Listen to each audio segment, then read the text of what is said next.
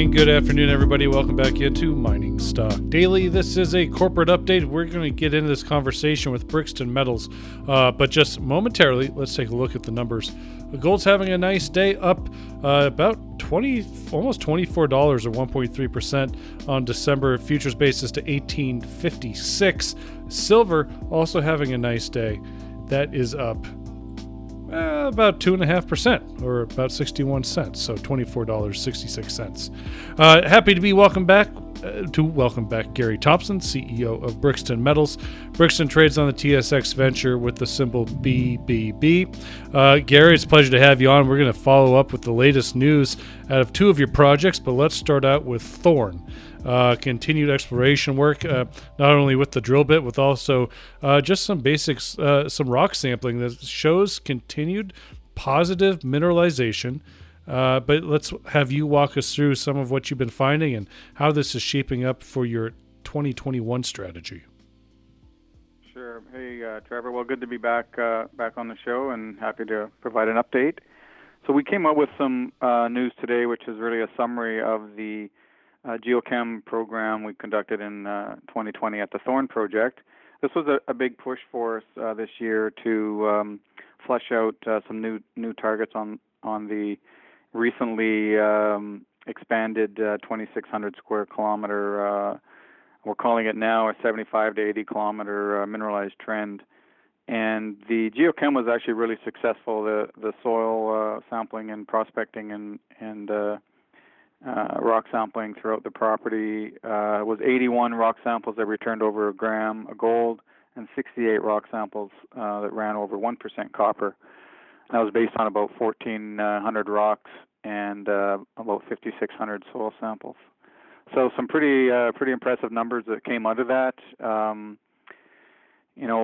Pretty strongly copper weighted. I think the takeaway that we're highlighting is, if you looked at Brixton where it was a year or two ago, in fact, for the last 10 years, really, we've been focused on the main Camp Creek and Outlaw and Chivas targets. So we had like 3 targets that we were working on, which was a handful over the last decade. But with the work that we've done over the last couple of years, and more importantly, the most recent work we've done, the company now has 9 large-scale copper-gold porphyry targets within that 75-80 kilometer trend.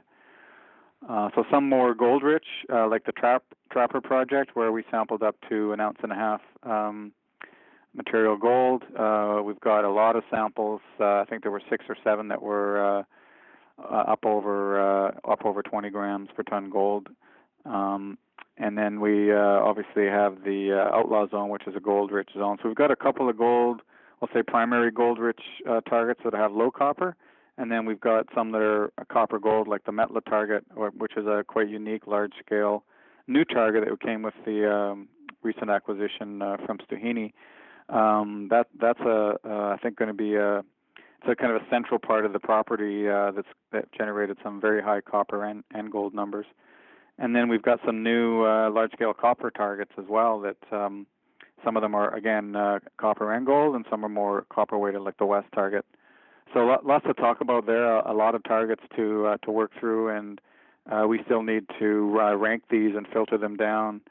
But when I look at them, I just look at the grade mainly. Where's the project at target area within this camp now that has really generated the best and the highest grade numbers, and kind of work back from that.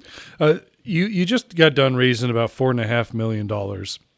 And so obviously that money is going to be put into drilling a lot of these targets in 2021. Speaking of drilling, do you still have assays pending for now, or are we waiting to get back into the field to continue drilling next year? Well, I guess all of the above. We do have 3 holes remaining from the 2020 drilling to come in, and I'm not sure if we'll get them this year, but either late this year or early 2021 from the deep. There were 3 deep holes at Camp Creek that we're testing for the blind porphyry target there. So those are pending, and then over the winter months we're going to be continuing to consolidate and integrate the data that we've generated collectively on the project, and rank these assets or targets within the belt, and come up with a plan. We're still working through that, but I'm pretty excited about the results that we've generated from both Trapper and Metla, which are new targets for us that we haven't done much work on until the last year. So we're certainly going to have our hands full in 2021, and yeah, we've got a decent budget. We're probably going to have about a $5 million budget to start with for 2021. So we'll work through that, and it'll be definitely going to be an interesting year for us next season. Yeah. So what would be the highlight of 2021 that you're trying to reach? I mean, can you put together any sort of resource estimate with the amount of drilling you're expecting to complete next year?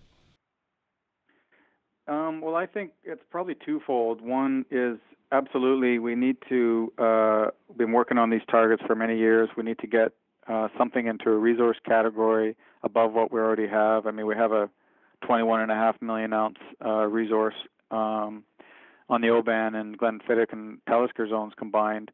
But we need to, I think, move forward in one arm, kind of move forward and start to build resources. And probably the one that's, I think, closer and relatively easy is the Outlaw target, which we came up with some good drilling results recently. There's a fairly stratified unit up to 50, 60 meters thick near surface. Gold zone, a sediment-hosted stratiform gold zone at the Outlaw target that I think we can build some meaningful resources on. So one arm is going to be pushing forward towards resource building, and while we're still looking at target generation and getting these other targets ready to drill with a goal of, we think, making a meaningful new discovery in 2021 as well. So resource building and discovery activity, I think, is the goal for us for 2021. The Thorn Projects has just grown in size. You picked up sizable more claims to increase your land package there over the course of this year. Does that provide some challenges for you to put this all together, or do you continue to just keep these zones kind of separated into their own little mini projects throughout the entire Thorn project? Does that make sense? Yeah, well, it is certainly is a challenge. I think the way we're looking at it is, so we've got the main camp where we're working out of now can service, I don't know, call it a 10 or 15 kilometer radius area from that main camp. It looks like the Metla, just by geography, it's kind of central to the 75, 80 kilometer trend. I think we'll have a separate camp situated, if you will call it a satellite camp from the main camp, because the main camp we actually have an airstrip and can bring in fuels and more accessible, and we can service the satellite camp from the Metla camp. And one of the things that we did this year was we had these remote fly camps, which we could put out anywhere, and they would be self-sufficient for anywhere up to a week. And we could bring them provisions as needed and take samples and that sort of thing. So I see that happening as well, and say from this Metla camp where you've got an independent camp set up, and then you have fly camps that are sort of serviced from that target. So it's a bit of a logistical exercise, but something that we've are working through and continue to work through and build these satellite camps where needed. And it's been an effective way of doing it and generating obviously some very good, encouraging results so far. So we're going to keep on doing that. All right. So let's move over to Langus, which is your project in the Cobalt Camp in Ontario. You had nice drill results there recently, including 3 meters of 647 grams per ton silver. Also within that was 1 meter of just over 1,800 grams per ton silver at Langus. So this project, Gary, continues to provide you some extraordinarily mineralizations and many different types of metals. Do you continue to try to narrow this down and shape it as to what kind of project this is going to be? Yeah, absolutely. We've been quite excited with the number of hits we've been getting. In fact, we've been trying to get this back into a resource category. There was significant high-grade silver produced. I think at Langus is 10.6 million ounces of silver at about 25 ounces per ton. so not a lot of ounces, but some very high grade, high margin ounces. And our goal is to, get 20 plus thousand, maybe 30,000 meters into this target over the next 5 or 6 months, and keep working on it so we can basically highlight a maiden resource. And even though they mined over 10 million ounces, there was never a resource to find there. So we know there's some pockets or veins or lenses, whatever you want to call them, that are that they didn't mine. So we're working through that to determine which ones we can put into the resource category. And obviously, with the recent drilling that you mentioned, that's all near surface, near one of the old shaft number 3, very shallow near surface mineralization. So we're pretty eager to see if we can put together some ounces around these vein sets. And we're starting to trend along some new areas that haven't been mined. So we're excited to see what else we can generate here. But for sure, there's been no shortage of targets, and we're dubbing this project a Lucky Langus target because we keep hitting good stuff. So we'll keep at it. Well, so the Thorn project up in the Golden Triangle in BC, that's quieted down for the winter, but obviously Langus does provide you year-round exploration work. Yeah, exactly, and that was actually the rationale for acquiring this project back in 2016 when we did, is to offset that seasonality issue that we have in northwest BC. And so we've got crews. They've got a drill turning. We'll be drilling all winter out there. So should be a good amount of news coming out of that project over the winter months and into early next year. I'll be looking forward to sharing that news as it does come out. Let's wrap with just one quick update from Hog Heaven. Last time you and I spoke, Gary, it was just coming after the Earnin joint venture that you signed off up to $44.5 million to explore and develop the Hog Heaven project.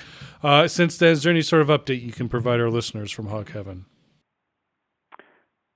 Sure. Well, we're working on finalizing the definitive agreement, which is anticipated to be done by the end of January of 2021. So that'll formalize the Earnin joint venture agreement between Freeland's HPX, and so they can get busy on getting that program fired up. I think the goal, or at least from what I understand from HPX, is to basically permit a lot of holes to drill, conduct their geophysics early in the spring, and because you can get in there fairly early in the year there, and then hope to be drilling there sometime in the summer / fall of 2021. So I think the value driver for that project is yet to come.